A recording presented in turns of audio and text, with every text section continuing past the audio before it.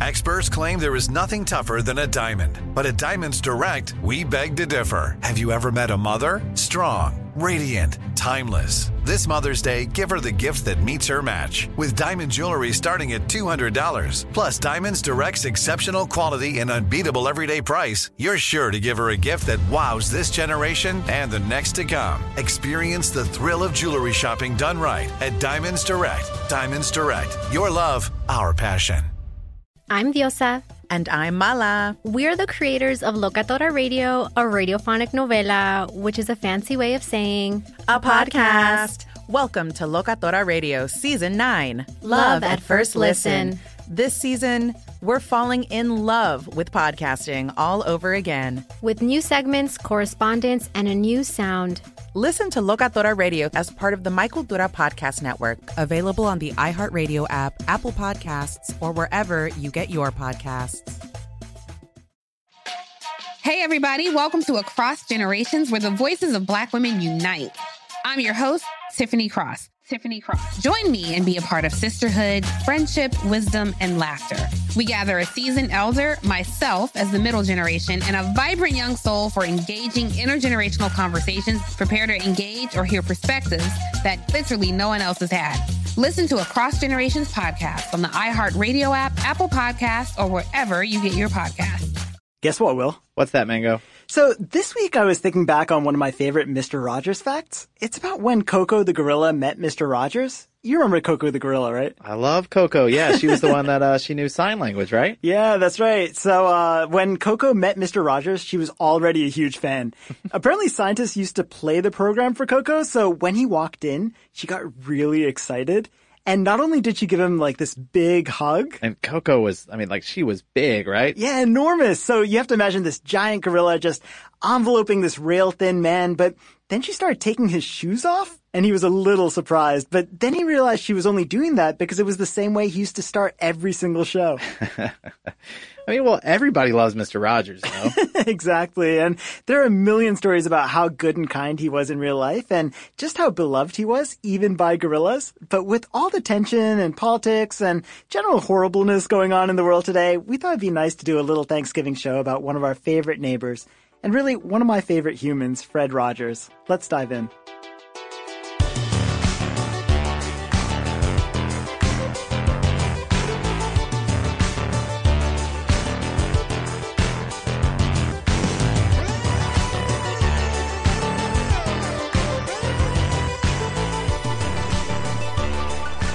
Welcome to Part-Time Genius. I'm Will Pearson, and as always, I'm joined by my good friend Mangesh Hattikudur.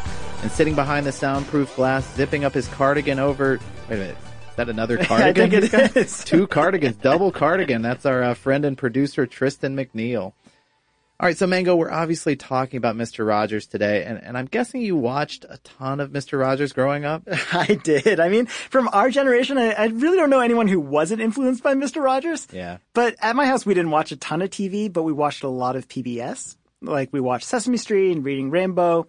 We actually subscribed to 321 Contact magazine, which actually had an influence on Mental Floss. And there were shows like Square One and Carmen Sandiego. Mm-hmm. But I definitely remember watching Mr. Rogers and talking to the screen when Mr. Rogers would ask questions. And also, learning little tricks from the show. For some reason, it always cracked me up. I love watching kids talk to the screen. My kids still do that. But so do you remember what tricks you learned? Yeah, this is kind of ridiculous, but there was an episode where he was doing some craft and he made a little paper house just out of a single sheet of construction paper.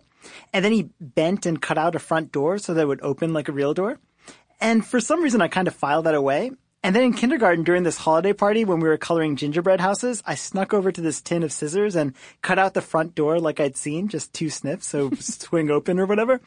And all the adults were so impressed. And when everyone asked me how I'd come up with such a clever idea, I just kind of shrugged. You took credit for it, huh? I know. I totally stole it from Mr. Rogers, and I still carry that guilt. I would, too. That's pretty stealing from Mr. Rogers. And I'm sure those adults are still talking about it, too, how creative that mango is. But yeah, of course, I watched Mr. Rogers, too. But it was always funny how Mr. Rogers kind of became this thing at Mental Floss. It was really your thing, and you wrote an article about him when we first launched the website. I I think it was called like 15 Reasons Mr. Rogers was the best neighbor ever or something like that. So I honestly think he should be America's patron saint. I probably watched a little more Mr. Rogers than most people because my mom was a preschool teacher. And actually, what's funny is that Story for Mental Floss was actually the second list I'd written about Mr. Rogers. Really? So what was the first? Well, in 7th grade, we had to do this writing assignment where we talked about an inspirational figure in our lives, and we had to get in front of the class for 5 minutes. And it was supposed to be serious, I think. Some kids talked about their grandparents or people they considered heroes, but instead of writing something meaningful, I think I was trying to impress some girls in my class, so I decided to do mine on Mr. Rogers and why I thought he should be president. And I presented it as a top 10 list, which was super edgy at the time. Right. But the whole thing was full of bad jokes about how he'd make America feel special. And I'd also really gotten into Eddie Murphy at the time, so I'd seen Eddie Murphy's SNL parody, but I also included things like how Mr. Rogers had actually really influenced my style, wearing cardigans and low-top sneakers. I put so little effort into this thing, and honestly, most of my 5 minutes was spent with me on a stool, slowly zipping up my sweater and putting on sneakers, just really hamming it up. I don't know why this is so easy for me to picture, like you giving that same presentation now, but it is funny. If you had not mentioned Mr. Robinson or Eddie Murphy's character on SNL, I definitely was going to. There was a good story about this. I actually read that one time Fred Rogers happened to be at 30 Rock, so he decided to sneak in and surprise Eddie Murphy, just to meet him in person. So he goes up and knocks on his door, and when Eddie opens it, he was, of course, stunned. I mean, there's Mr. Rogers just standing there grinning at him, and so Eddie was supposedly a little bit embarrassed by the situation, but he just gives him a big hug and smiles and says, "It's the real Mr. Robinson." Oh, I love that. So did your class like your presentation? Not to go back to that, but it's just, I can't stop thinking about it. So did they like it? I think so, but the worst part was that the teacher liked it. So for the next assignment, she made everyone else do a top 10 list of celebrities that should be president. Right. Which we have now, I guess. But honestly, now that I'm saying this out loud, all of it makes zero sense. I know we both read and loved Tom Junot's piece for Esquire years later and realized what an amazing figure Mr. Rogers actually was. There's so many incredible parts of the story, but one of the things I loved most was that wherever Fred went, people wanted to tell him how much he meant to them, everywhere. Actually, I pulled this passage from the story because I wanted to read it here. It says, quote, "Once upon a time, Mr. Rogers went to New York City and got caught in the rain. He didn't have an umbrella and he couldn't find the taxi either, so he ducked with a friend in the subway and got on one of the trains. It was late in the day and the train was crowded with children who were going home from school.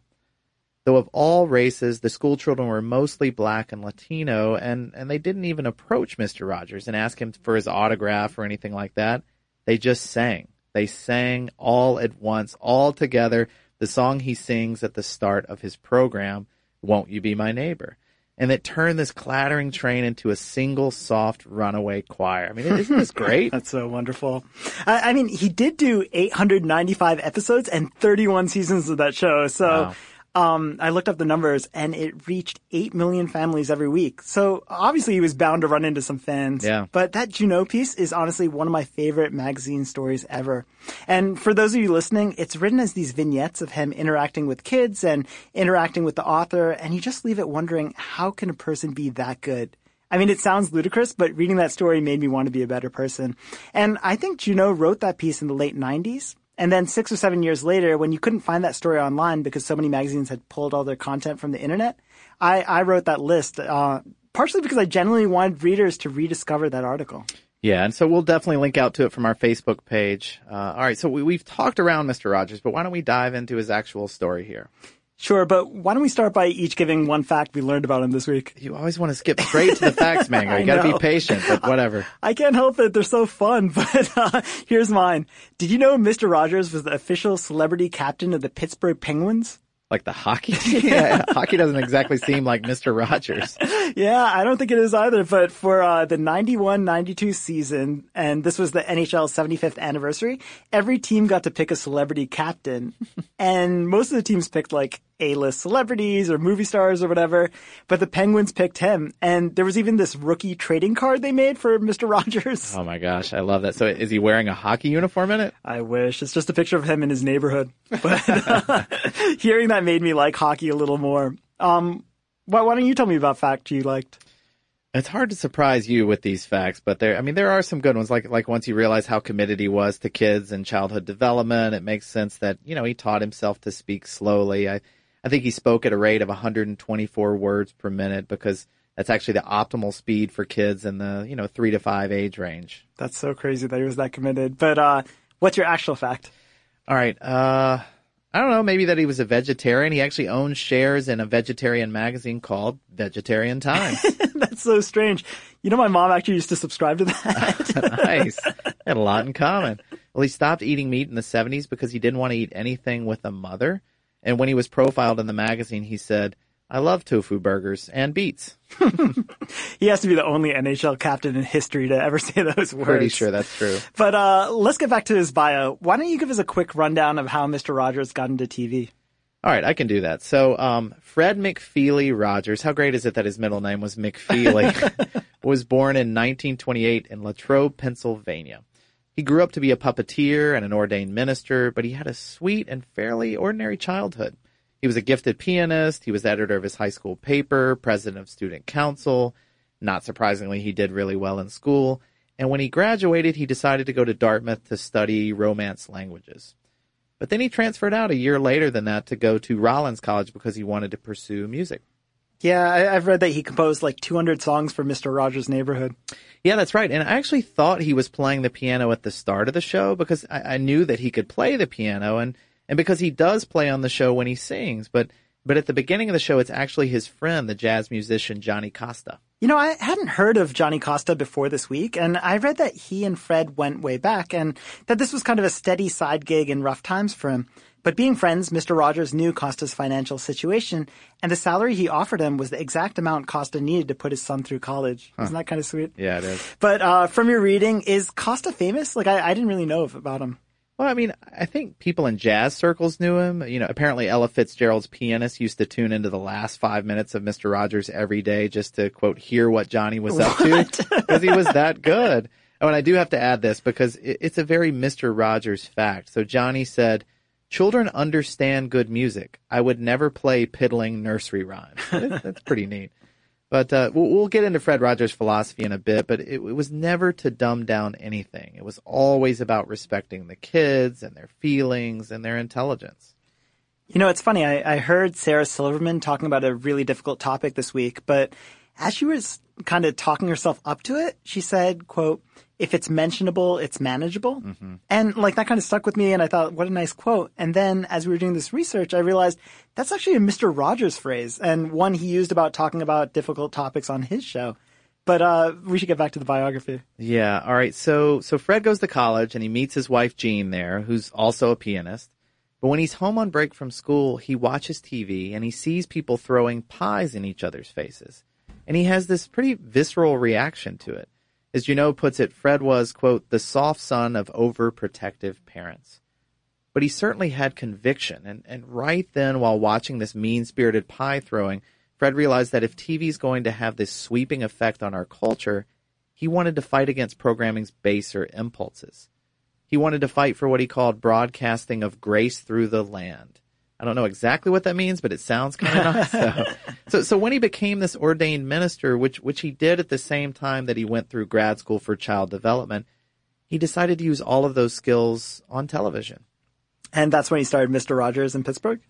Well, not exactly at that point. He'd done a little puppeteering and TV producing, but his first real gig as Mr. Rogers was actually in Canada. And that's when he first got on camera, and the show was called Mr. Rogers. Weirdly, for some reason, it was all one word. I'm not sure why. But it only lasted a year or two because Fred decided he wanted to raise his kids back home, and that's when Mr. Rogers' Neighborhood really kicked off. So I, of course, want to talk about his pacing of the show and how he used that medium for good, but I also wanted to take a second to talk about his wardrobe. I know a lot of people may know that all of the cardigans on the show were knit by his mother. Apparently, she used to knit one sweater a month for family members, and she'd ask Fred, what color this year? So wearing that cardigan was this little tribute to his mom, but taking off his dress shoes at the beginning of the show actually had an alternate purpose. Really? I mean, I'm guessing it was just to make the kids feel cozy. If you remember back in our education episode, we talked about the fact that it helps kids concentrate better in school when they take their shoes off. Was that what this had to do with? Yeah, that might have been a side benefit, but his dress shoes also clunked and squeaked. So walking around the studio with quieter and less squeaky shoes is why he switched to sneakers. Oh, okay. All right. Well, I want to get into the actual TV show along with some of the heartwarming stories about him. But before we do that, why don't we take a quick break? With everything you have on your plate, earning your degree online seems impossible. But at Grand Canyon University, we specialize in helping you fit a master's degree in education into your busy day. Your graduation team, led by your own GCU counselor, provides you with the personal support you need to succeed. Achieve your goals with a plan and team behind you. Find your purpose at Grand Canyon University. Visit gcu.edu. Something that makes me crazy is when people say, well, I had this career before, but it was a waste. And that's where the perspective shift comes, that it's not a waste, that everything you've done has built you to where you are now. This is She Pivots, the podcast where we explore the inspiring pivots women have made and dig deeper into the personal reasons behind them. Join me, Emily Tish Sussman, every Wednesday on She Pivots as I sit down with inspiring women like Misty Copeland, Brooke Shields, Vanessa Hudgens, and so many more.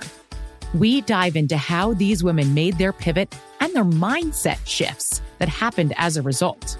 It's a podcast about women, their stories, and how their pivot became their success. Listen to She Pivots on the iHeartRadio app, Apple Podcasts, or wherever you get your podcasts. Do you love Selena? Like, really love? Whether you saw her live, saw the movie as a kid, or saw her looks all over TikTok, there's no shortage of reasons to stan the Queen of Tejano. And Stan, we do over 3 whole episodes of our podcast, Becoming an Icon. We're reminiscing as lifelong Selena fans, sharing hot takes and telling her story. Listen to Becoming an Icon on America's #1 podcast network, iHeart. Open your free iHeart app and search Becoming an Icon.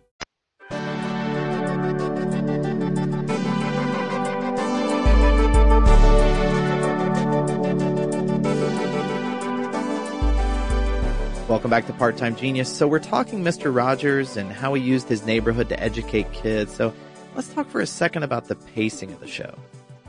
Yeah, so Rogers liked the show to move slow but deep. So he taught kids through things like anxiety, telling kids they were too big to slip down the drain, or talking about how things like haircuts don't actually hurt, or even talking about complex things like divorce. And there were also field trips around the neighborhood to nurture curiosity, and the Land of Make-Believe was there, you know, the place that Trolley would go to with all the puppeting. But what's really interesting to me is how much he studied kids' nature and the way they learn. So there was this one Yale psychology study that compared the effect of Sesame Street on kids versus Mr. Rogers' Neighborhood, and the results were sort of surprising. Oh, yeah? So why was that? Well, the kids who watched Mr. Rogers remembered the storylines better, and they also had a better tolerance of delay. Essentially, they were more patient when they'd been promised treats. Huh.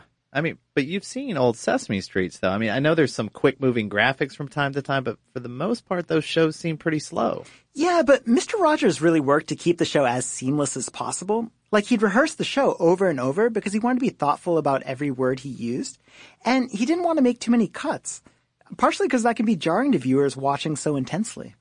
You know, it is funny to contrast this show with something like SpongeBob or a show like that. I remember our friend Ethan Trex at Mental Floss telling us about this study from 2011 that the show was basically making kids dumber. You know, of course, there was this UVA study that looked at a group of 4-year-olds that were allowed to watch an educational cartoon, some that watched SpongeBob, or spend their time coloring. And after 9 or 10 minutes, they then tested the kids on puzzle solving and following instructions, and also a tolerance of delay. And the kids who watched SpongeBob did by far the worst. I mean, I'm guessing that's because all those quick cuts made it hard to process for kids, right? Yeah, but, you know, the way the study was argued against was pretty hilarious. There was a spokesman from Nickelodeon that started out by saying that the show is intended for older kids, but then the argument devolved into something like, quote, watching a sponge in pants is just a new and unfamiliar concept for kids to wrap their head around. Yeah, I'm not sure that's what caused the lower scores. There's also that great story of someone coming to the studio to put a fish on microphone and feed them in the aquarium. Like Mr. Rogers wanted to hear the sound of fish eating, and it was all being taped live. But the person kept trying to hurry the fish along because they just weren't feeding. So they'd say things like chow time or dinner bell, and Mr. Rogers just kind of patiently waited. And afterwards, he revealed his philosophy that it's okay for kids not to have that immediate gratification, that they can learn to wait through watching the program. It's just remarkable, really. Mm-hmm. I mean, the other thing Mr. Rogers was really thoughtful about was social issues, which he kind of saw as Christian issues as well. So Michael Long of HuffPo wrote up a few things he'd noticed. And here are some of the things I didn't realize about the show. So 10 years before Sally Ride, Mr. Rogers had his puppet character, Lady Elaine Fairchild, fly to outer space and discover new planets. And then 2 years before Barbara Walters broke through as the first female anchor on the evening news, he actually had Lady Elaine break that barrier as well. She's just breaking barriers left and right. It's embarrassing. And obviously those are imaginary characters. And I do think they affected kids' perceptions of what women were capable of. But he also had some real people on the show to stress these points as well, right? Mm-hmm. I read that he created a character, Mayor Maggie of Southwood, played by an African-American actor in 1975, which I guess was almost like 15 years before an African-American woman would become the mayor of a big city. Yeah, and actually the character he created after Martin Luther King Jr.'s assassination in 1968 was also really important. So he asked this musician friend of his, whose voice he loved, to play the role of Officer Clemens. And StoryCorps did this incredible interview with Francois Clemens that deserves to be listened to, but here's how he described it to NPR. Quote, "I grew up in the ghetto. I did not have a positive opinion of police officers. Policemen were sicking police dogs and water hoses on people, and I had a hard time putting myself in that role." So I think he really struggled with it because he liked Fred but was conflicted about the impact he could have. Yeah. But then in 1969, there was this episode where Mr. Rogers is resting his feet in a kiddie pool on a hot day. And as Clemens put it, quote, "He invited me to come over and to rest my feet in the water with him. The icon, Fred Rogers, was not only showing my brown skin in the tub with his white skin as two friends, but as I was getting out of the tub, he was helping me dry my feet."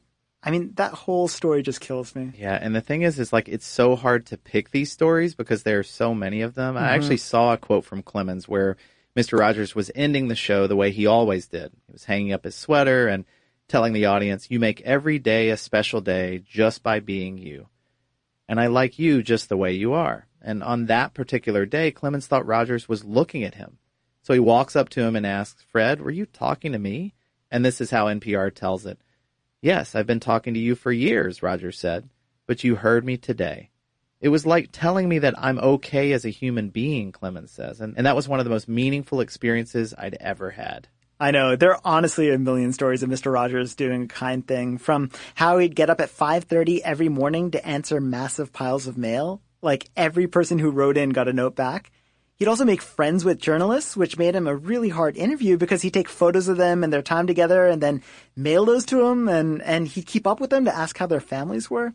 One time he made a limo driver drive to his own house so Rogers could meet the driver's family, and then they played music and sang late into the night. And when a father wrote in because his blind daughter had heard Mr. Rogers feed the fish once, but then was worried that they had died, Mr. Rogers changed his daily narration to include a bit where he said the fish were fed and doing well.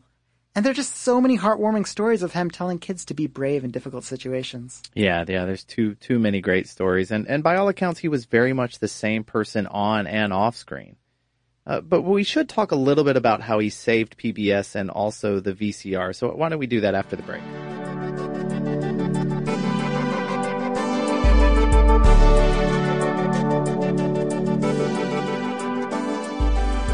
Okay, Mango, so earlier we were talking about this wonderful profile of Mr. Rogers in Esquire called Can You Say Hero? And we were lucky enough to get the author of that profile on the line. Tom Junod, welcome to Part-Time Genius. Well, thanks for having me.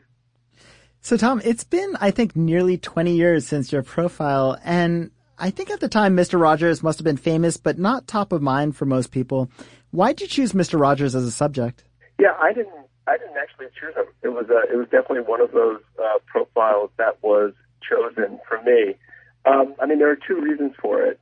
Number one we were doing a story or an issue devoted to American heroes. And, one of the editors very strongly advocated that Mr. Rogers should be counted on that list. But the second thing that had happened was I had just gone through a bunch of stuff regarding Kevin Spacey. A year before, I had written a story, the cover line for which was Kevin Spacey Has a Secret, that sort of danced around outing him.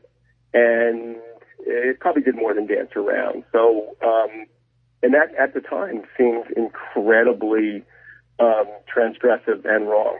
And, I was attacked from all sides, and Kevin himself called for me to be blacklisted for further celebrity profiles. And I was just sort of finishing up all that. One of the editor who advocated Mr. Rogers on the cover of the Heroes issue advocated that I be the writer. So it's like, not only would it be sort of counterintuitive to have him on the cover, it would be sort of extra counterintuitive to have the notorious Tom Junot do that piece. And so was he interested in having a story on him? It was just a funny thing. He had a lot of protection at the time, but I didn't know any of that. I, contacted his people, and his people said, "Okay, well, you can, visit him in New York when he's in New York." I didn't know at this time that his people were trying very hard to dissuade him from talking to me. Don't you know who this guy is? Don't you know what he did? And it had nothing to do with, Fred being gay or whatever. That was never part of the equation, but it had to do with just me being sort of a bad guy, a notorious guy. And that really set up the whole dynamic for the story, because I didn't know that was going on, but I went and saw him in his apartment in New York City. And, he I called him up and said, can I come over? And he was like, "Well, Tom, I'm in my robe and slippers. I'm taking a nap, but you can come over, and I went there and I knocked on the door, and, by God, he was in slippers and a robe. And he was in this apartment, and just right from the very, very start, I started asking him questions which he never answered. He did not, I saw Fred many times. He never answered a single one of my questions. He always deflected by asking me a question about myself, and part of that is in the story. He asked me, just like I started asking him about his past, and he was like, "Well, I had a lot of friends back there. I didn't have a lot of friends, but I had a lot of, imaginary friends, like stuffed animals and things. I'll bet you had a close friend like that too, didn't you, Tom?" I was like, "Yes." His name was Old Rabbit. "Oh, I bet you loved Old Rabbit very much." And it was just, that dynamic from the very beginning. And, as a journalist, I had to decide whether to accept that or not. And I did. And I think I did because I needed to. I think I was really at a tough place in my career. I had just gone to Esquire from GQ, and GQ was pretty much it was like nonstop, glory, really. Every story was kind of greeted, and welcomed, with enthusiasm. And then I went to Esquire, and my first story was on Kevin Spacey, and people just hated it. And for a while, they kind of hated me. And then Fred came in and really, I think saw that. I think he saw that. I think that he saw that I needed someone to trust me. And he decided to, and I decided to trust him. And that was the dynamic of the whole story. Wow, that's really interesting. Well, Tom, one of the things we haven't seen written about much is his relationship with his sons. Do you happen to know much about him as a parent? I don't. I really don't. I met his wife, Joanne, many times, and I'm still in touch with her. But I don't know very much about his relationship with his sons. Well, I'd known he was a minister, but he was always so quiet about his faith on the show. And I'm curious, why do you think he asked you to pray with him during your reporting?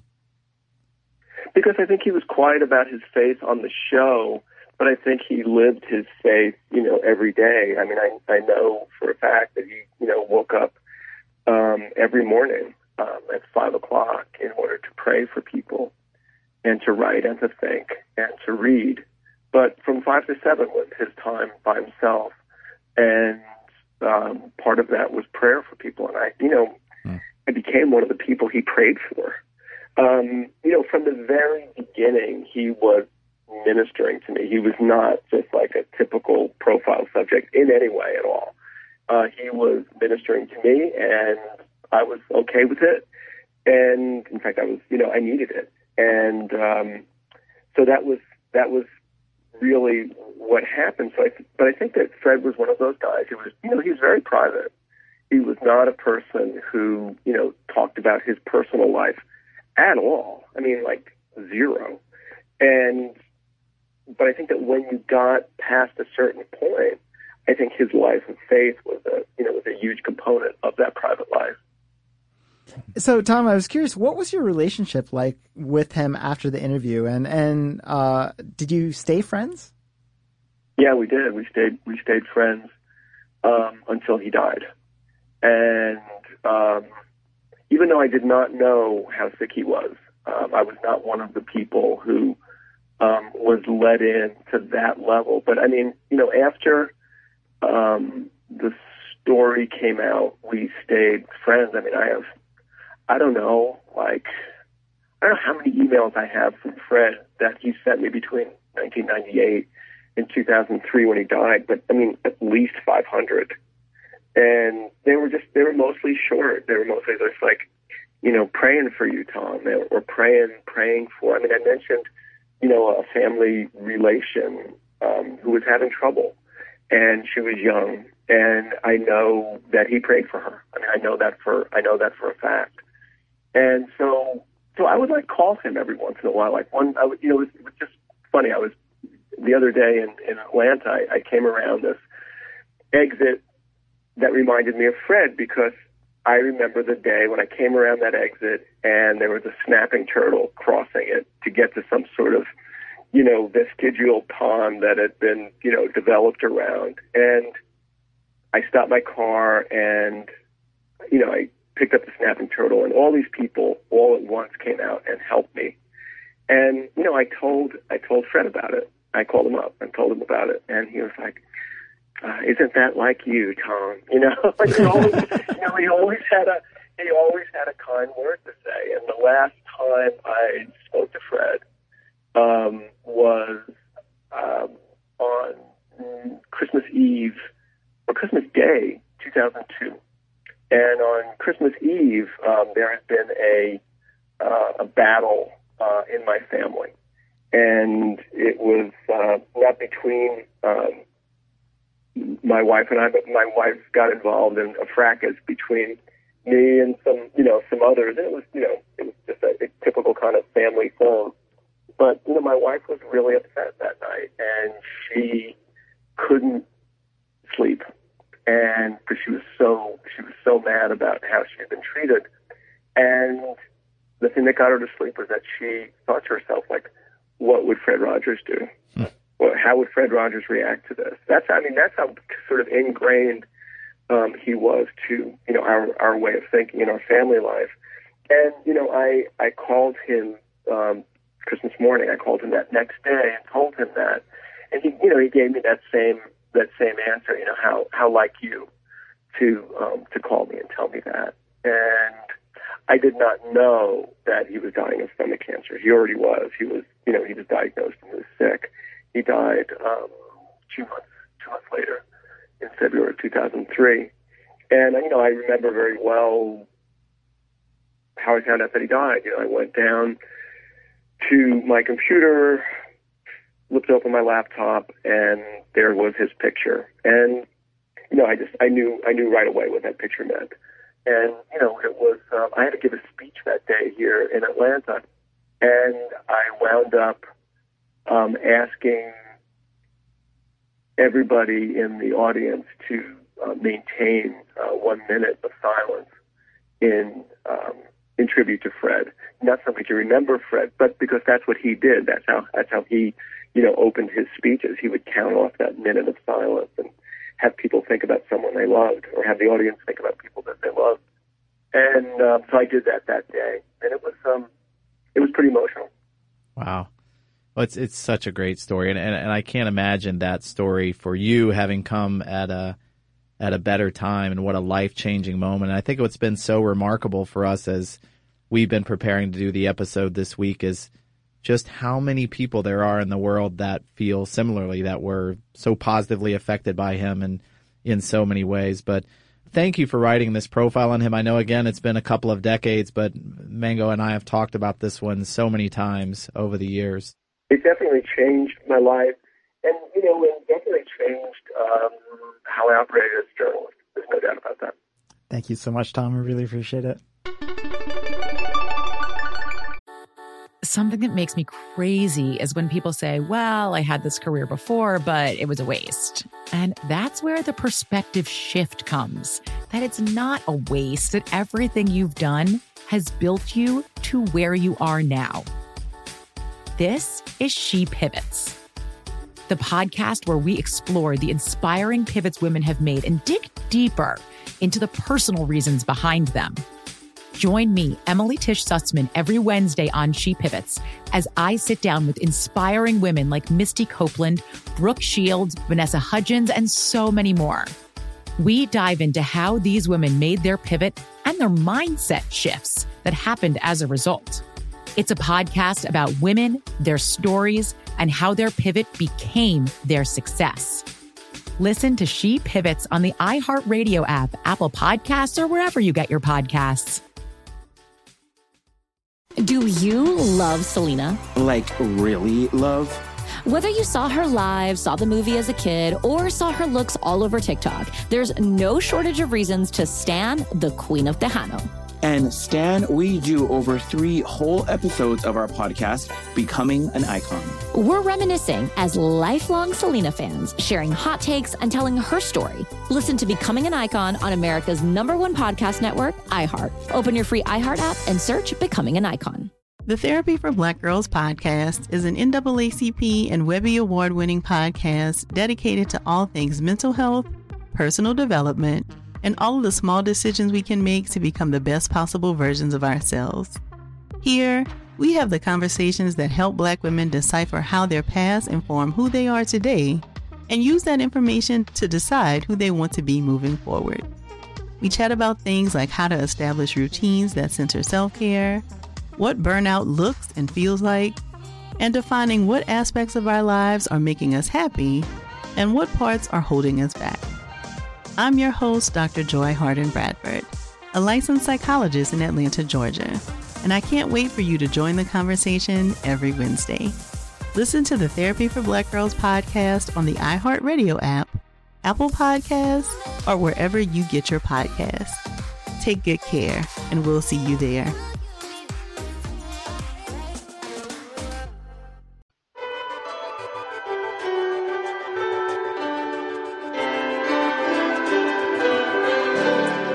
Welcome back to Part-Time Genius. So before the break, I mentioned that we talk quickly about Mr. Rogers' impact on culture, and specifically PBS and the VCR. And in both instances, Mr. Rogers went to Washington. It was almost out of a Capra film. And actually, you can see these things going around. You still see them shared all the time on social media, him going in front of Congress. But when PBS's budget was going to be cut, he went and spoke passionately about how TV can help kids with emotions. And instead of a budget cut, the funding jumped from $9 to $22 million. Isn't that incredible? And when the government was debating whether VCRs should be allowed in homes because recording videos from TV might work against copyright issues, and keep in mind, this was a long time ago, but it was actually a pretty heated issue. Rogers convinced them that for working families, being able to tape a show and then watch it together later was really important. And his testimony swayed that decision as well. I mean, he was so gentle but so convincing.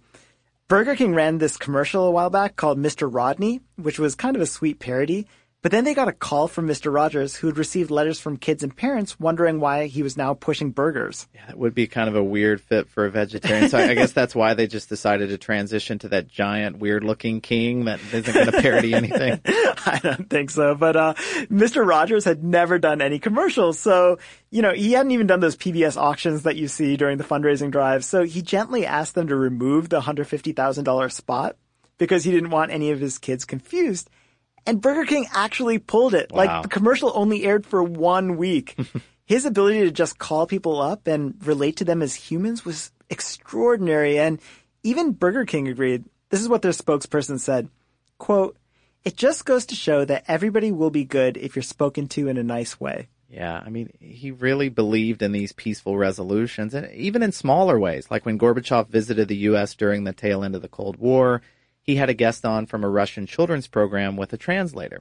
He wanted to show kids how people can communicate from different parts of the world and how, quote, "we all want friendships and we all want to be cared for."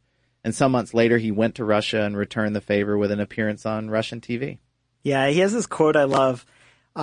Peace means far more than just the opposite of war. And there's so many more stories to tell, but maybe that's a nice place to end this for now. Well, I mean, we can end this part of the show, but there's still one more part of the show we have to get to, and that's the fact off.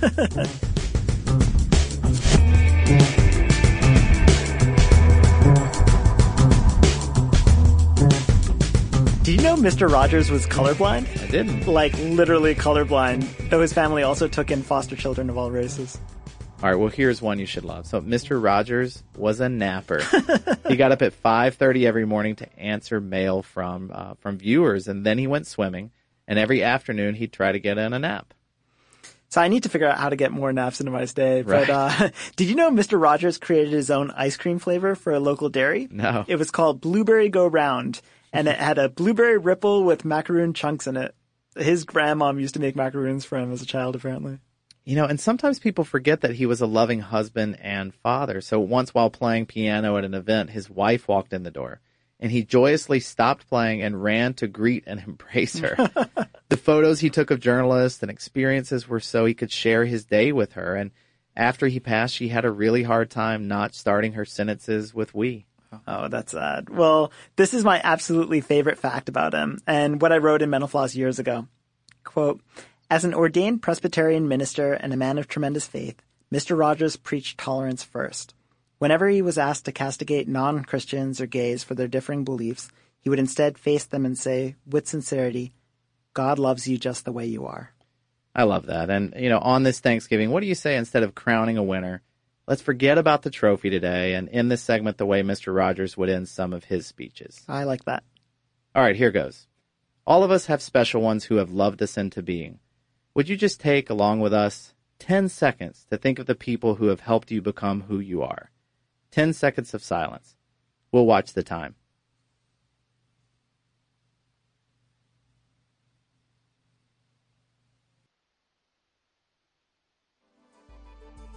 Thank you for listening to Part-Time Genius, and thank you for being exactly who you are.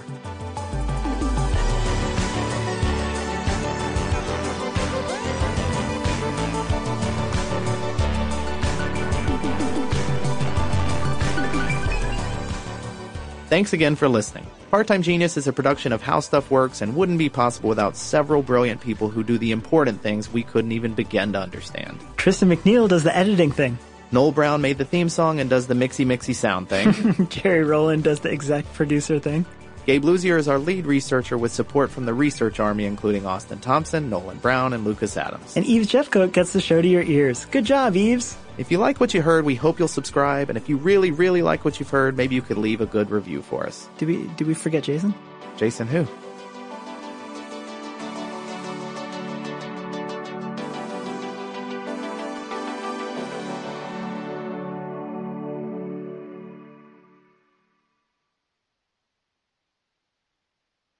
At Grand Canyon University, we believe in equal opportunity, and the American dream starts with purpose. Whether your pursuit involves a bachelor's, master's, or doctoral degree, GCU's learning environments are designed for supportive networking and collaboration. With over 330 academic programs, GCU provides a path to help you fulfill your dreams. The pursuit to serve others is yours. Find your purpose at GCU. Private, Christian, affordable. Visit gcu.edu. I'm Diosa. And I'm Mala. We're the creators of Locatora Radio, a radiophonic novela, which is a fancy way of saying a podcast. Welcome to Locatora Radio Season 9. Love at First Listen. This season, we're falling in love with podcasting all over again. With new segments, correspondence, and a new sound. Listen to Locatora Radio as part of the My Cultura Podcast Network. Available on the iHeartRadio app, Apple Podcasts, or wherever you get your podcasts. Hey, everybody. Welcome to Across Generations, where the voices of Black women unite. I'm your host, Tiffany Cross. Join me and be a part of sisterhood, friendship, wisdom, and laughter. We gather a seasoned elder, myself as the middle generation, and a vibrant young soul for engaging intergenerational conversations. Prepare to engage or hear perspectives that literally no one else has had. Listen to Across Generations podcast on the iHeartRadio app, Apple Podcasts, or wherever you get your podcasts.